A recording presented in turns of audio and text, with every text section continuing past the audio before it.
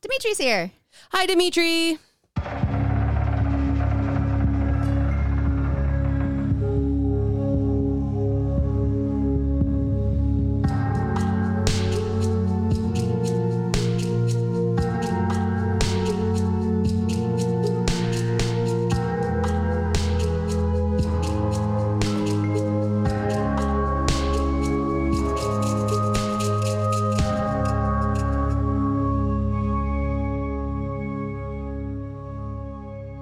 Hello, everyone, and welcome to episode 99 of Left of Skeptic. My name is Brittany Lind. And I am Kayla Moria. And we are a paranormal podcast. Yes, we are. Kayla, how are you?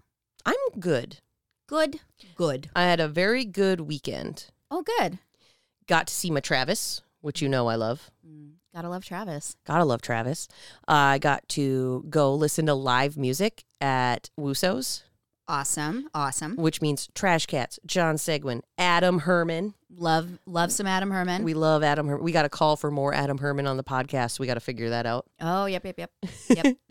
And I had Christmas, like early Christmas with my mother-in-law because she works at a nursing home. So she always works Christmas because you got to get that time and a half. For real, though, you get bank. Yep. If you work on Christmas. So all in all, a very good weekend. And then I went back to work today and it was not a stressful day. It was just an average stress day. Oh, so good. It was great. How are you? I am more so than the past. I'm looking forward to the future. Okay. Wednesday is the solstice. Yes. Spooky Wednesday solstice. It is the shortest day of the year. And then it gets longer and it gets lighter out. And I am so excited for it. But also what's happening on Wednesday is it is the first day of an 8-day weekend. Yes. Then I work one day. Okay. Then I have a 4-day weekend. You take me with you? I mean, I'm mostly staying here, but I am very excited. And hopefully I actually do the research for all of the episodes in advance rather than just waiting for the day before. Hopefully.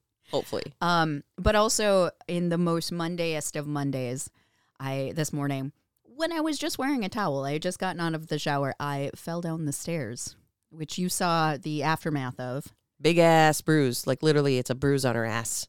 Yes, it is. It is indeed. And I've got a matching one like up here as well. Beautiful. Yeah. I was going to say, you're like, ooh, I'm in a towel. I'm like, ooh, sexy. You're like, I fell down the stairs. Not sexy. It was not sexy, Not sexy. at all. It was quite uncomfortable and confusing and painful. But Butts. I Butts. but I work just one more day and then I have so many days off. I'm so excited. As you should be. So this is our second live episode. Mm-hmm. So to those of you listening on Spooky Wednesday, it is also Spooky Monday. And we have guests. Yeah, we have people with us hanging out, listening, chatting with us. So if it's a little different from our normal format and we're just answering questions and you're like, what are they talking about? It's because we're answering people on the comments, which Dimitri just said, oh gosh, I hope you're okay. And what do you think of all this snow? It sucks. I don't like the snow. I do not like the snow. It's not my friend. But I'm okay. My booty hurts a bit. So what this pillow is for is to help me out. The pillow is just to make sure I don't do that thing where I lean so far back you can't hear me in the microphone. I mean, that is a little bit as well. Yep. Yeah. So, are you ready for my story? I am ready for your story. Because this will be coming out on the solstice, Wednesday, it felt appropriate to do a Christmas story. Yeah, obviously. A kind of Christmas story. You'll see what I mean. I mean, is it more Christmassy than last year when I talked about spontaneous human combustion, and then we decided it was like a Yule log? A Yule log, where the Yule log is you. Yeah. We just laugh at ourselves all the time. Well, nobody else will, so. This year, I am covering Krampus. Ooh. Yeah. Gimme. So, this is almost more folksy than full out haunty, but it felt like a subject that should be covered. I mean, we do folktales. Exactly. That's what I was saying. I'm just like, there's no, I like to have the like real interactions that people have had. Oh, yeah. There's like none of that here. No, no. So, in Catholicism, St. Nicholas is the patron saint of children. His saint's day falls in early December, which helped strengthen his association with the Yuletide season. It's a Christian thing, which is funny because even the word Yuletide is not originally a Christian thing.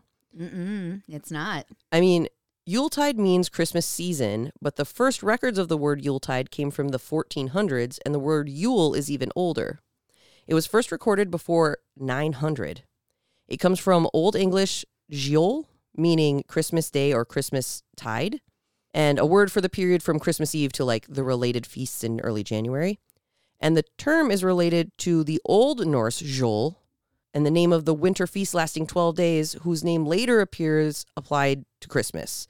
And so then there's the tree, there's the wreaths, and the candles, and I could go on and on about this forever. All of these things that we associate with Christmas and like Christian Christmas technically comes from other things, but that's a whole other rant that normally you have to like meet me at like 1 a.m. on a bar stool to get me to go into.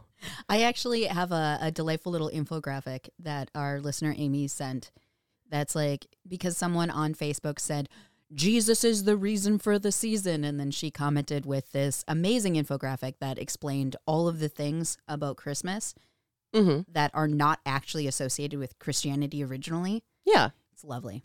I mean, I'm not saying like Jesus might be the reason for your season, but there's just a lot of stuff and a lot of other holidays that come around on this time. Mm-hmm. And like, it sucks for our friends who are Jewish who they go to these stores and they get like aisles upon aisles upon aisles of Christmas stuff. And then there's like one end booth just with stuff for Hanukkah.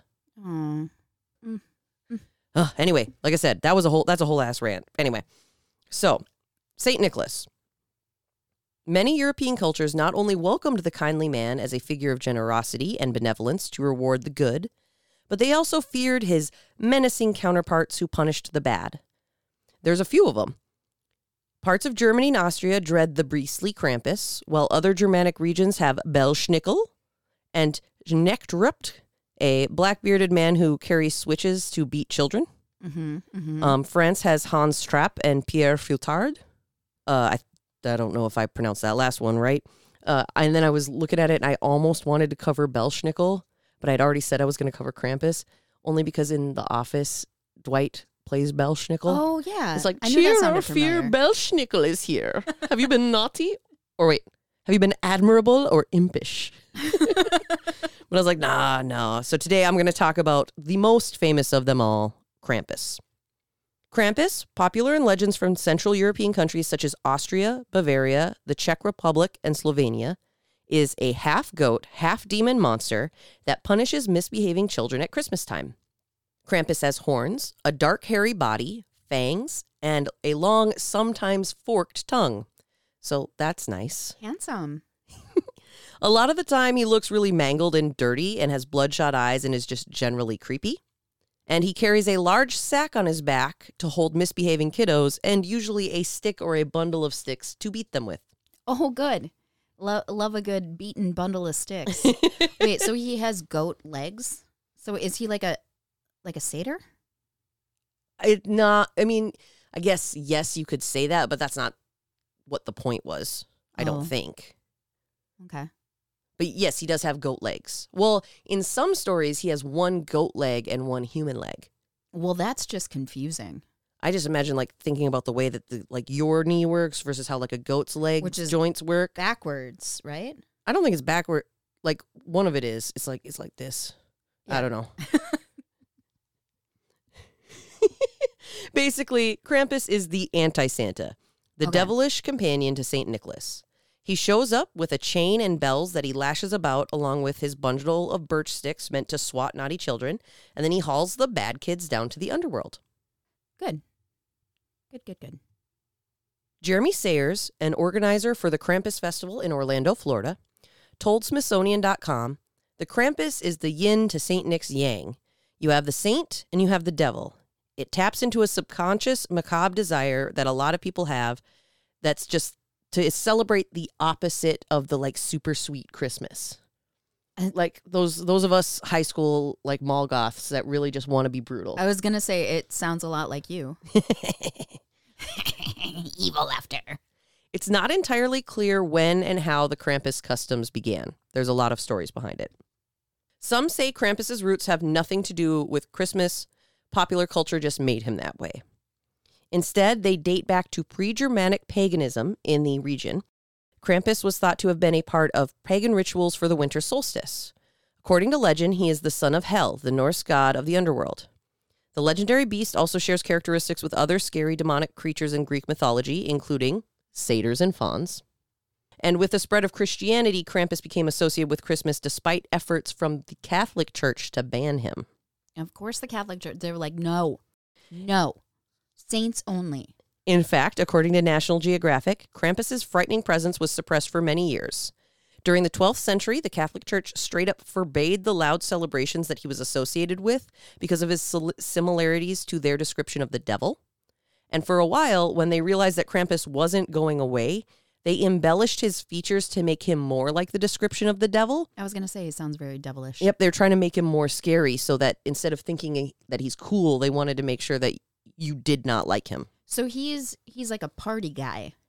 Kind of. So a little bit there's like parties Dionysus. that are there's parties that are associated with him. He's not a party guy. He just wants to hit you with sticks. Oh. And stuff you in his sack and go away. That's not my idea of a party at all. For example, in the original descriptions of the son of Hel, he isn't covered with chains and bells. That is something attributed to the Christians adding it on to make it more like the binding of the devil. Mm-hmm. This seems to be the most popularly shared origin for Krampus. It's the one I found in the most sources, but there are other potential origins. The Krampus tradition certainly has several origins which are located in different historical and geographic contexts, said Gertraud Seisser, a researcher for the Department of Social and Cultural Anthropology in the University of Vienna. During the Enlightenment period from 1685 to 1815, Krampus appeared in Vienna where he was used as an educational tool to teach children obedience and discipline, Seisser said. In the 17th and 18th centuries, carnival parades became popular in Bavaria and mountain areas of Austria, and Krampus was incorporated into them. Authorities tried to ban these parades in part because they led to young people getting drunk and rioting. If Krampus can do it, I can do it too. Krampus lore may have originated in Bavaria after the 30 Years' War from 1618 to 1648. This is according to Jennifer Collins, a scholarly communications and reference librarian at the State University of New York. She has studied Krampus extensively and noted that the death rate from this war was immense, with some areas losing half their population. Oh. So this was like a distraction. Yep, that makes sense. Plague comes along, needs something to do. Hashtag fun fact. Krampus is not the only monstrous creature to appear this time of year. December 12th is dedicated to Perchta, who sometimes appears as a witch-like creature who would disembowel the girls who hadn't used up all their wool for the year. This just seems like a huge way to encourage child labor. Historically, knitting clothing was essential for survival in southern Germany and the Alpine Austria, and the myth of this creature encouraged girls to turn their wool into yarn and knit. Better get to work, girls, or you're going to get disemboweled. So I might cover her next year if I can get enough information. I almost went on a whole side tangent, and I was like, no, we'll just throw it in as a fun fact. Okay. Some sources noted that Krampus is believed to have originated in Germany, and his name is derived from the word Krampen, which means claw. In Austria in 1923, Krampus and all Krampusnacht activities were banned by the fascist Christian Social Party. Their motives were a little murky. Though they agreed that Krampus was a force for evil, there seems to have been some confusion about whether that was because of its clear ties to the Christian devil or the less clear ties to social democrats. See, I think that he would be evil because he has a bundle of switches that he beats children with. I mean, I think that's evil enough, right? Yeah, I would, I'm anti-child abuse, personally. Either way, they were sure that Krampus wasn't good for kids, and so they passed out pamphlets titled Krampus is an Evil Man, warning parents against influencing young children with threats of a violent holiday intruder. Though they may have had a point about the traumatic effects about telling misbehaving children that they were going to be beaten by St. Nick's evil twin, society wasn't that deeply moved by their pamphlets.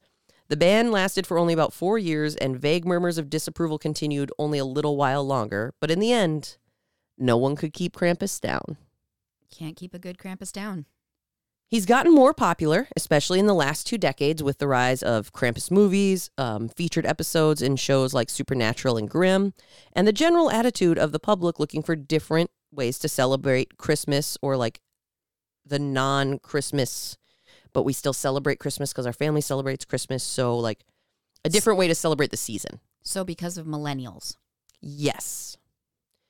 The creature and St. Nicholas are said to arrive on the evening of December 5th, known as Krampusnacht, or Krampus Night. While St. Nicholas rewards nice children by leaving presents, Krampus beats those who are naughty with branches and sticks, and in some cases he is said to eat them or take them to hell in his sack. Fun. On December 6th, Nikolastag, or St. Nicholas Day, children awake to find their gifts or nurse their injuries. In less brutal, non-beating versions, that morning children look outside the door to see if the shoe or boot that they left outside contains either presents as a reward or a rod for their bad behavior. And then their parents get to beat them. I'm guessing that's what that implication is. All these people really need to like dive into like child psychology and realize how harmful all of these acts are. Festivities involving Krampus include Krampuslauf, which is the Krampus Run. In this activity, which often involves alcohol, people dress up as the creature and parade through the streets, scaring spectators and sometimes chasing them. Beginning in the late 20th century, amid efforts to preserve cultural heritage, Krampus runs became increasingly popular in Austria and Germany. During this time, Krampus began to be celebrated internationally, and as the monster's growing appeal was evidenced by numerous horror films, some claimed that the expanding popularity of Krampus was a reaction to the commercialization of Christmas. Oh, I could see that. All That's Interesting points out that tourists who've witnessed a Krampus run say that running into a coffee shop won't save you from getting swatted by the Krampuses, or Krampi, as I would like to call them, running around. Now, is that the correct pluralization of Krampus? Well, no. I just think it's funny to say Krampi. Okay. And the swats aren't exactly gentle, but luckily they're usually confined to the legs, and the festive atmosphere often makes up for the occasional welt. I mean, I injure myself enough as is, so I don't need anyone else, like, switching me. According to a 2015 Smithsonian article, while some might find the annual Festival of Child Hunting Krampus to be a grand old time, there were concerns that refugees in the Alpine towns that celebrate Krampus could find it, like, scary, obviously. This caused some towns to take down the horror aspects a notch. In 2015, Krampus' scheduled arrival at the Alpine towns that celebrate him coincided with an influx of refugees from Syria and Afghanistan. So, though the festival is well loved, it gave a rise to the concern that the new people coming into the area might be scared of the tradition when they don't know the background. I think that, yes, if people are just dressing up like a demon and then running around and smacking you with sticks. Yeah.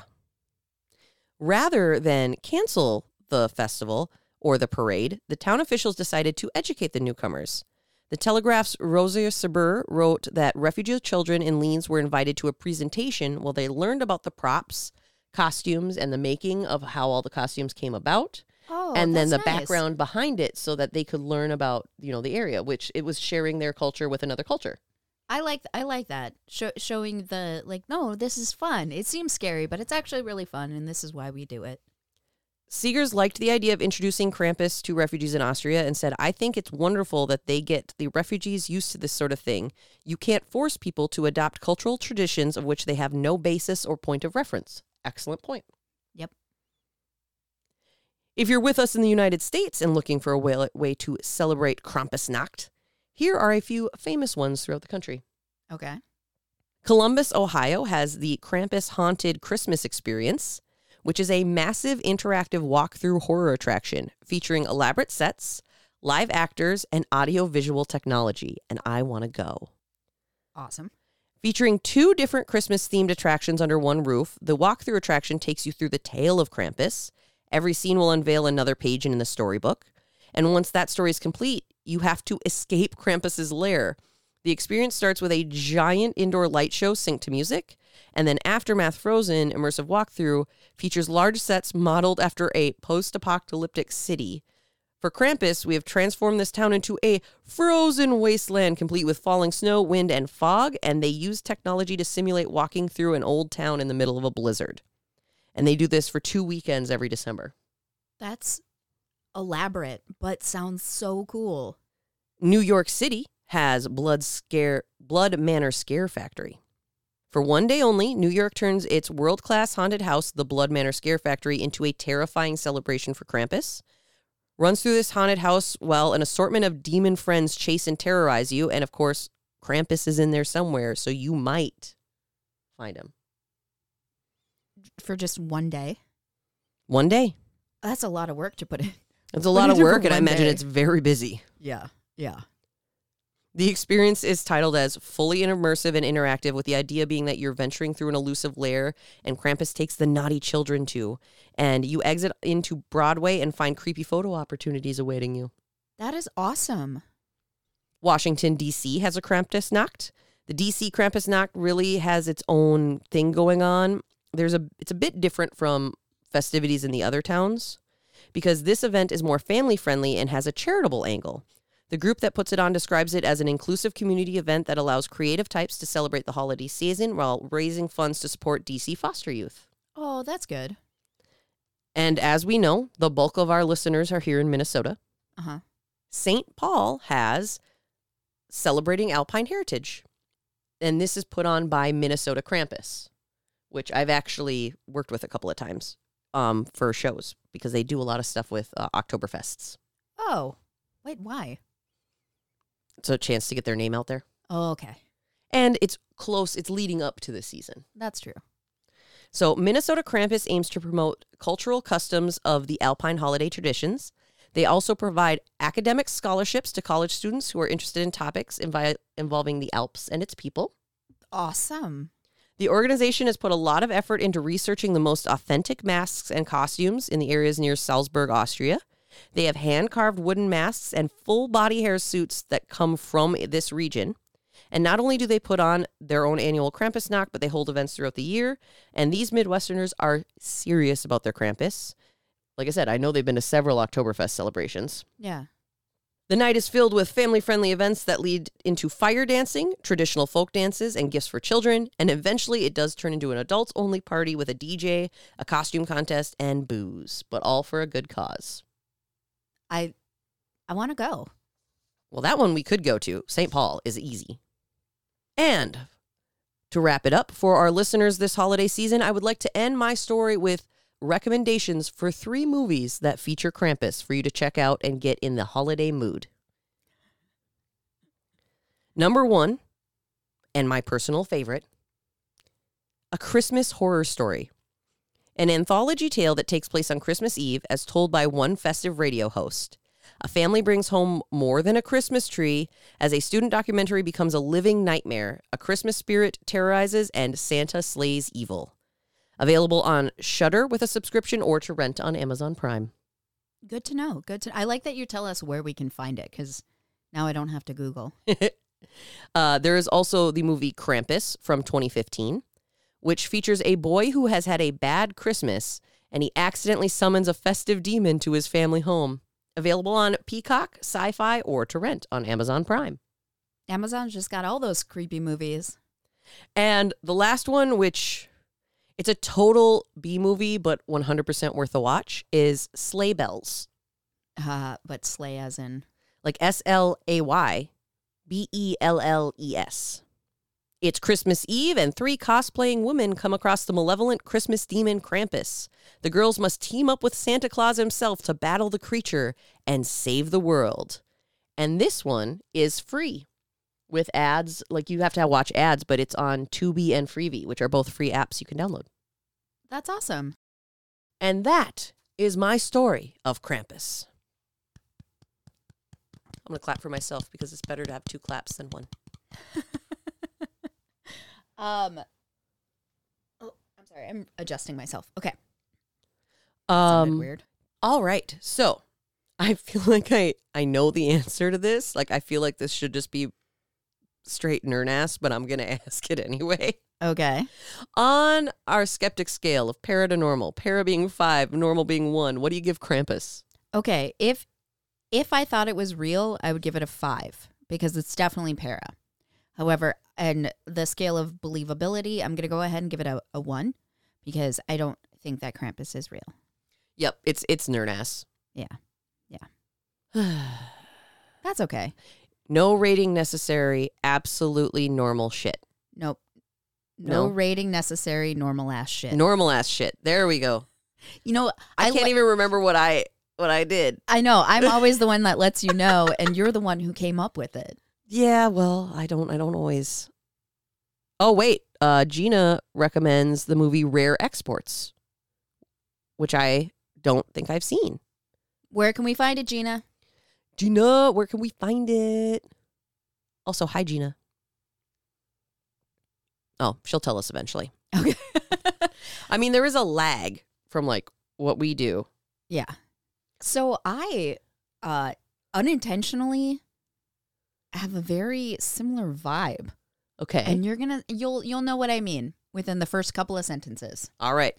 All right. So I know that this episode is the one before Christmas. And of course, Kayla had this super sweet story about Krampus, but there are only so many Christmas related stories. So instead of doing something Christmas related, I decided that I'm going to tell you about a cryptid. Okay. Kayla, have you ever heard of the Tatzelwurm?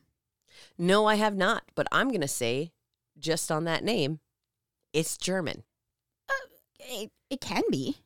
Okay. Let me explain what I mean by that. Okay, so the Tatzelwurm has been seen throughout many European countries, including Germany, Austria, Switzerland, Italy, so primarily in the Alps. All which right, is a lot Alps. of where Krampus came from. Yeah, hell yeah.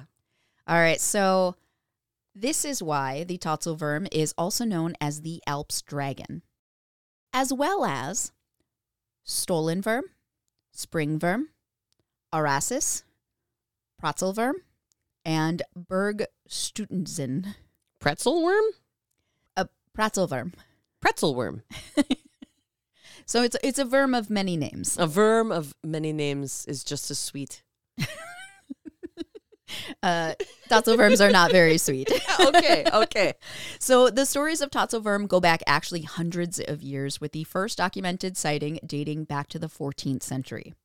Now, many websites say, oh, this is the first sighting was in the 1700s. No, wait, the first sighting was in the 1600s. But the furthest one back I found was actually the 14th century. Okay. Where a, quote, convicted criminal, the distinction as to why that is important comes into play a little bit later. Anyway, so this criminal, his name was Heinrich von Winkelfried. Yeah, that's a criminal name. Yep. So he was said to have squared off with a dragon-like creature who had been terrorizing the small village of Unterwalden in Switzerland. Allegedly, Heinrich had agreed to fight this creature in order to save the village in exchange for his freedom. And he won. Yeah. He won against this dragon-like creature. But unfortunately for poor Heinrich, in his triumph, he raised his sword to the heavens, allowing a drop of the creature's blood to fall upon him, which then killed him instantly once it touched his skin. So it's like alien blood. Yeah, it's bad luck, man. Like in the movie Alien, the blood is acidic.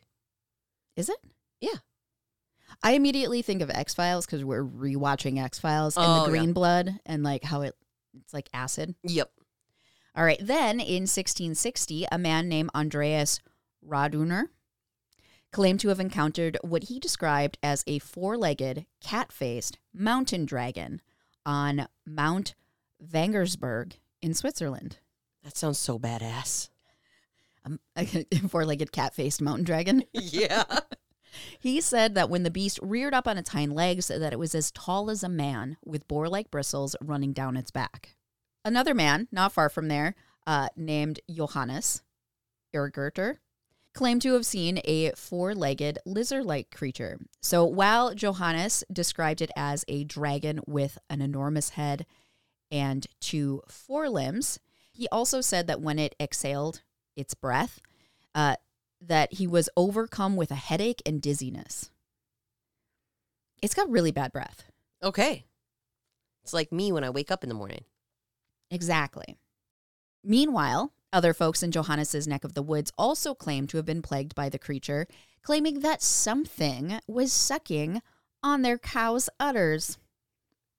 And it remained a mystery as to what could possibly be sucking on their cow's udders until this dragon-like creature was later killed and the udder sucking stopped. The udder sucking stopped. I really debated how I was going to say that. That's what I came up with. Okay, so this thing isn't killing livestock. It's just like, I'm going to drink that milk. Yeah, but they were annoyed, probably because, they wanted that milk. Yeah, legit. Yeah. Next, the next documented sighting that I found took place in 1680 when a man named Johann Jacob Wagner claimed to have come across such a creature, again, in Switzerland. A lot of these take place in Switzerland. And he, too, described it as dragon-like. Later, his description would be used to create a copper plate of the creature by another Johann Jacob Schutzer. John Jacob Jingleheimer Schmidt. His name, you just keep saying these names, and that's all I can think of. Sorry. Johann. Johann. And another Johann. And another Johannes. Anyway, so his description, this original Johann Jacob Wenger, so he saw this in 1680, and then his description was later used to create this copper plate, which was then, I think, put in books by a different Johann in 1723, leading to the beast be referred to as the second Johann's last name, which is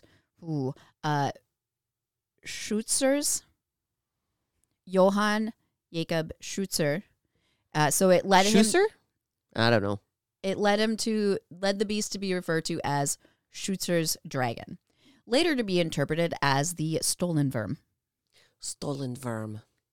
Nearly 100 years later, in 1779, two of these mysterious and apparently quite frightening creatures were stumbled upon by a man named Hans Fuchs. According to legend, Hans was so badly frightened by the creatures that he suffered a fatal heart attack.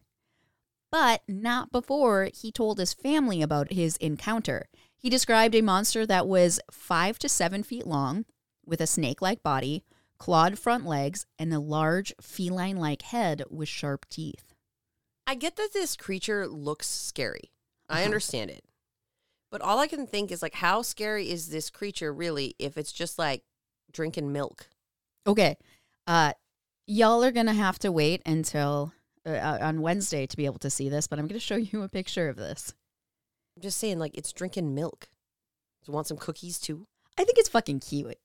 Oh, it's adorable. Hold on. Maybe we can get it to look. Hold on. Sort of.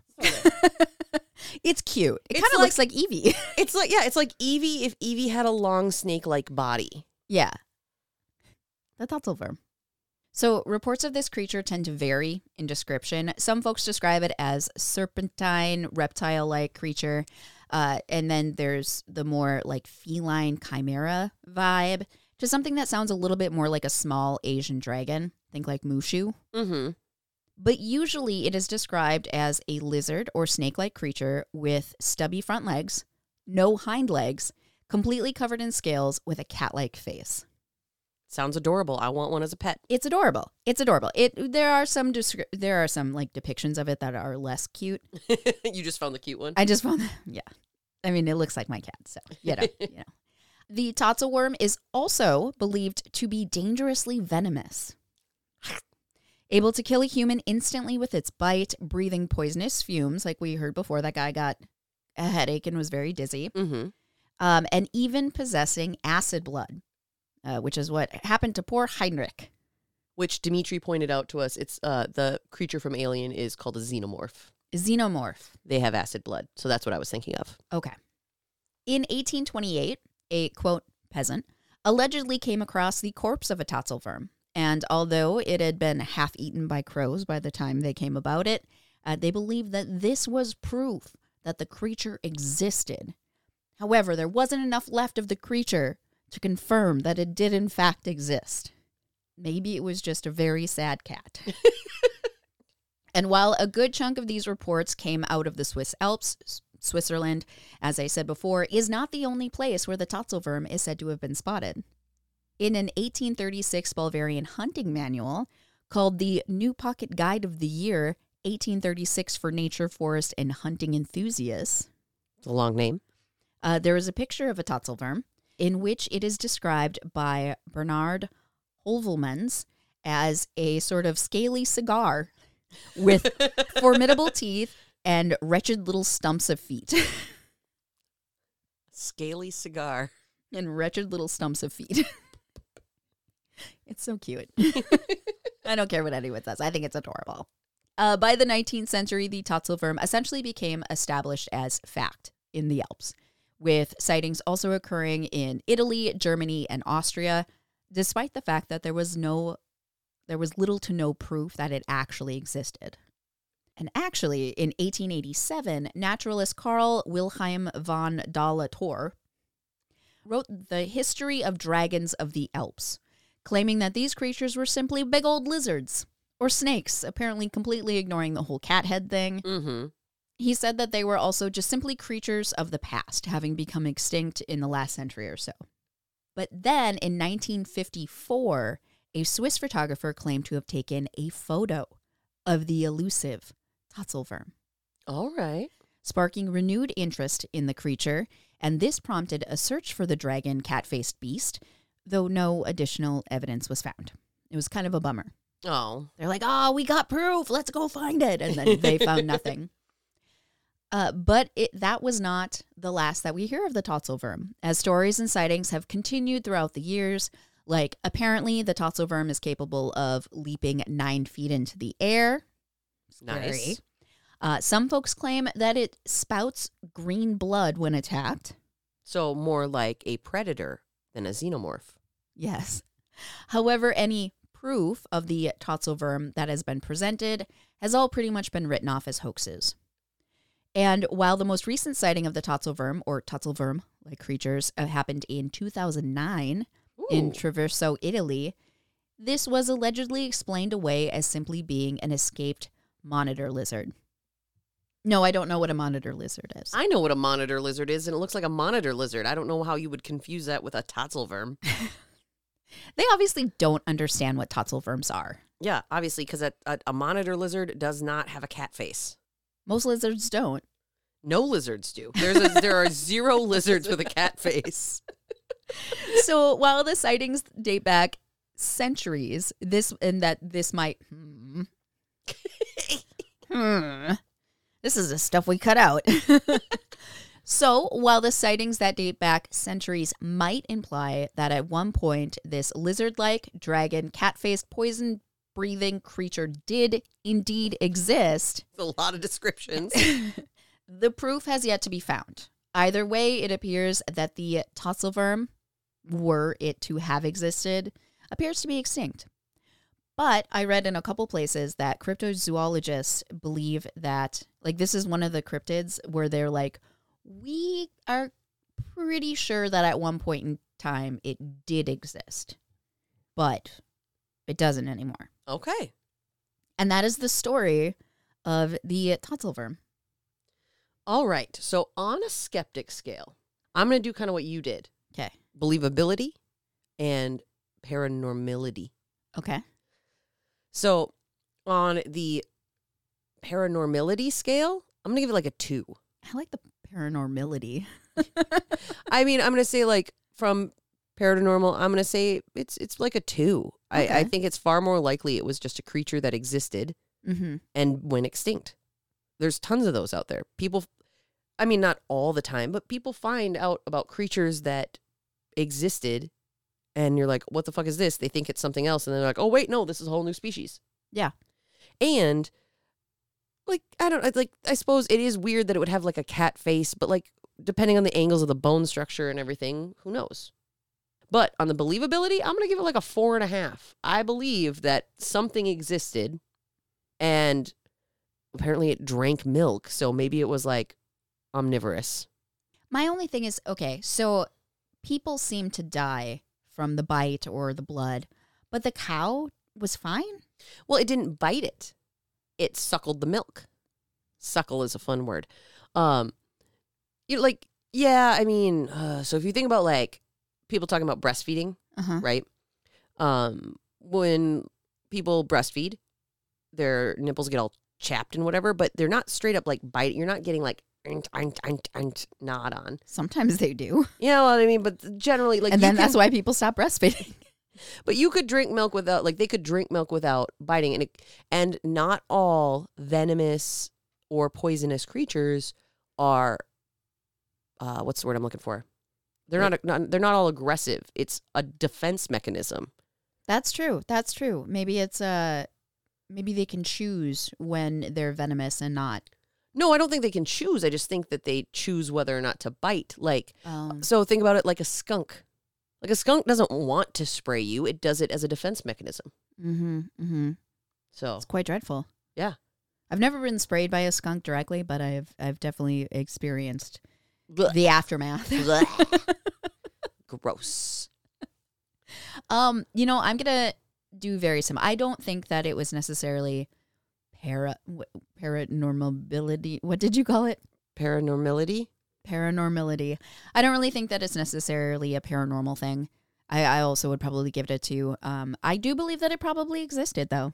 I think that because there are stories going back to the 14th century, like that's a lot of stories. Yeah. And I also personally believe in dragons existing at one point in time or another. That's for another episode. But so like a tiny little dragon that could have existed that had a beautiful, beautiful cat-like face.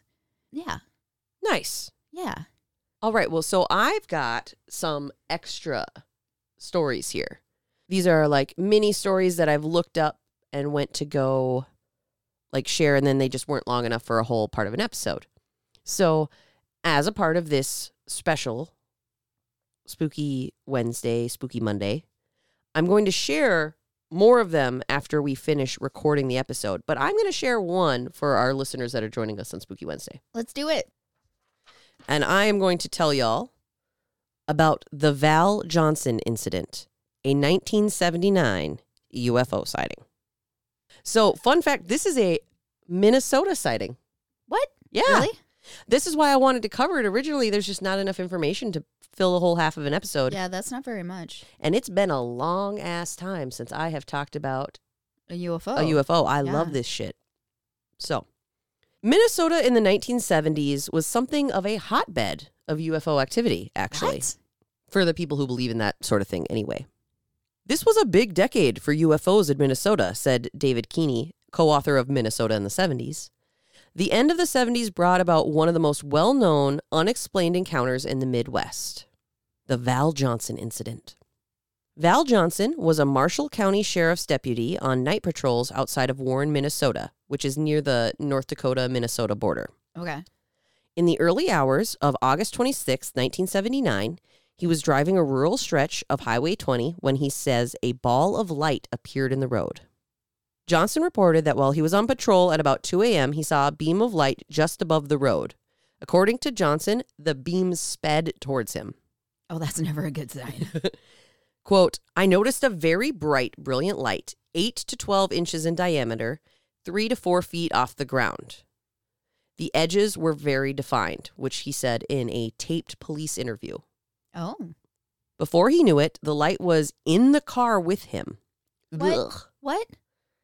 It hit him, and then Johnson described the feeling as if being hit with a 200-pound pillow. His squad car was engulfed in light, and he heard glass breaking. He woke up in a ditch a half an hour later with burns around his eyes. A 200-pound pillow. So it was soft, so it's like but soft heavy? but super heavy.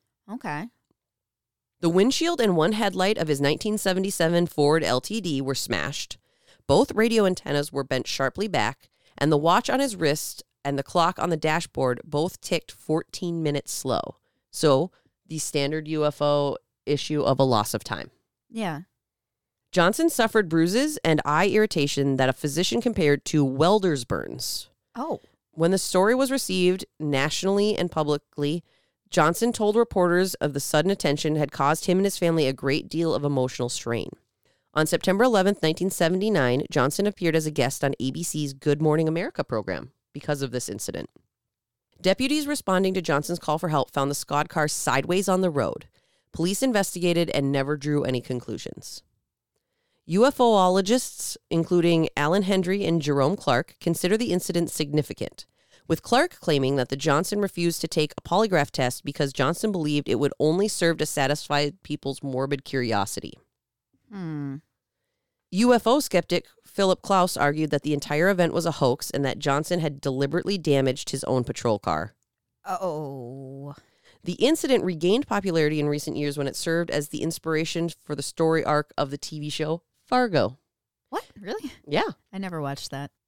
I just like the accents. So basically, this story is Minnesota-based, and the big arguments for its not believability is that he wouldn't take a polygraph test. But I would like to share my opinion that I don't think that a refusal to take a polygraph test indicates lying. Think of it this way. You experienced something. Mm-hmm. You know you experienced it. You know absolutely you experienced it. And polygraph tests are not proven to be correct all of the time. No, that's very true. That's part of the reason they don't use it all the time for like investigations, right? Yeah, it's not admissible in court. Yeah, it's not an exact science by any means. Yeah. So somebody wants you to take a polygraph test and they're like, yeah, no, just prove that it's right. Like, no, you're not going to use this to tell me that what I experienced didn't happen. Well, also, depending on how long after it they asked him to do that, because he said that his family and himself like experienced a lot of emotional badness. And so if he had already been like ridiculed a bunch and they're like, take a polygraph test, I could imagine being like, you know what? No, I don't want to do this anymore. Just leave me alone. Also, I think it's stupid that they think that he purposefully wrecked his own squad car to pull off this hoax. I think if anything, he did something stupid to his squad car accidentally and then was like, oh, how am I going to explain this? UFO.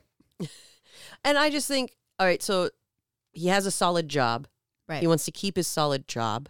Mm-hmm. So why would he risk it by making something up? Right. Unless he's trying to hide something. Like you said, like he an did something accident, stupid. which yeah. I hadn't thought about that. Yeah. I don't think that he would do it on purpose in order to potentially lose his solid job. So on a skeptic scale, what would you give the Val Johnson incident?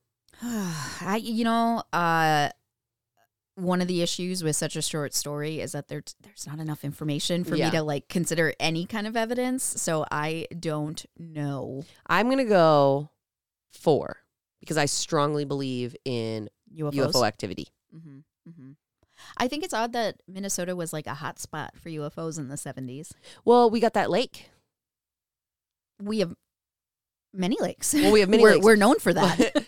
But specifically, like, all the lakes. There's a lot of stories that center around the Great Lakes and the areas around the Great Lakes. A lot of UFO stories center around the lakes. But that's not near. But when you look at the general, like how big the United States is, one state, like there's like being around there, it's not on the lake, but that's a day's trip. So if it's a UFO, like it can be in that area. You know what I mean? Does that make sense? I think that's a bit of a stretch. I think you're a bit of a stretch. Well, all right then. I tried really hard to come up with some sort of response to that, and I couldn't. So, all right then, I am a bit of a stretch. I don't know. I think that in the scope of things, that like this is close to the Great Lakes compared to lots of other states. I'm calling it. Okay. We're not going to agree here, are we? You're right. The North Dakota border of Minnesota is much closer to Lake Superior than California. Absolutely. That's all I'm saying. Okay. All right. We're not going to wrap up the live, but we are going to wrap up the episode here. Before we do you want to do this special announcement? I think you should do it. You made it happen. Okay. So next week is our 100th episode. Guys. 100th episode. Yo. We did this for 100 weeks straight. We did not take a break. So, this is a big thing to celebrate. And how are we going to celebrate? With Cara and Steph from the Prophecy Girls podcast. The Prophecy Girls, a Buffy rewatch podcast. Yes. We talk about them all the time. They are so good. And they were gorgeous and amazing and agreed to, despite the time difference and everything else and being amazing and Canadian, come on and Zoom and podcast with us and talk about the thing that you'll hear about next week. And what's really great is they also agreed that Minnesota should be annexed into Canada. Yes. So let's all become Canadian. Yes. Yes. We basically are if we're from Minnesota. Yep. I got the accent. Yep. Yep. I'm in. You betcha. You bet. Yeah. Yeah, dude. So check it out next week. Be very excited. Share it with everybody. And if you haven't listened to the Prophecy Girls podcast, go listen to that. And then listen next week where we talk to the Prophecy Girls. Oh my God. We only geek out a little bit. Yeah. And I did not cry, which I was very proud of. You were afraid you were going to cry? Of course. Okay. I cry when I meet people I like a lot. Okay. It's a thing. Okay. I'm a very emotional bitch. Which is so weird because you have such like a tough exterior. It's that mall goth. It's that mall goth, man. Yeah. Emo. It seems like you would draw like a tears. single tear. Yeah, but with eyeliner. Yeah, but that you wouldn't actually cry any real ones. I did that in high school. Oh. Draw tears. Yeah, that's the thing I did. Did people get you confused for a murderer? No. Well, that's good. They just got me confused for somebody who didn't know how to do their makeup. Oh. Wait, that implies that you did know how to do your makeup. Yeah, it was a secret.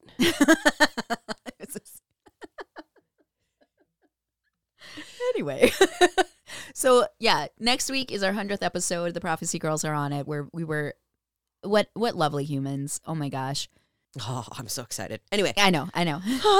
Anyway, so if you have a listener story or a suggestion for something you'd like us to cover or any suggestions at all, you can do so by emailing us directly, leftofskeptic@gmail.com. Or you can visit our website, www.leftofskeptic.com, and click the Listener Stories tab at the top of the page. You can also visit the link tree in our bio. You can choose to remain anonymous or include your name, whichever you're more comfortable with. We just ask that you please include your pronouns.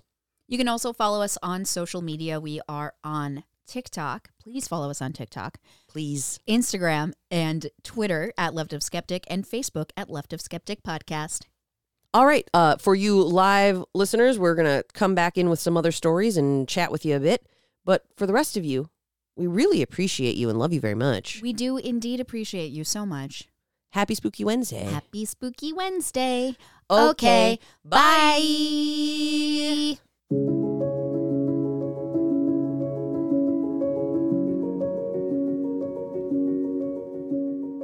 The Left of Skeptic podcast is written and hosted by Kayla Moria and Brittany Lind. This week's episode is edited by me, Brittany Lind. The Left of Skeptic music is by Dave Melling and Emily Havoc, and our artwork is by Al LeBlanc. Okay, bye!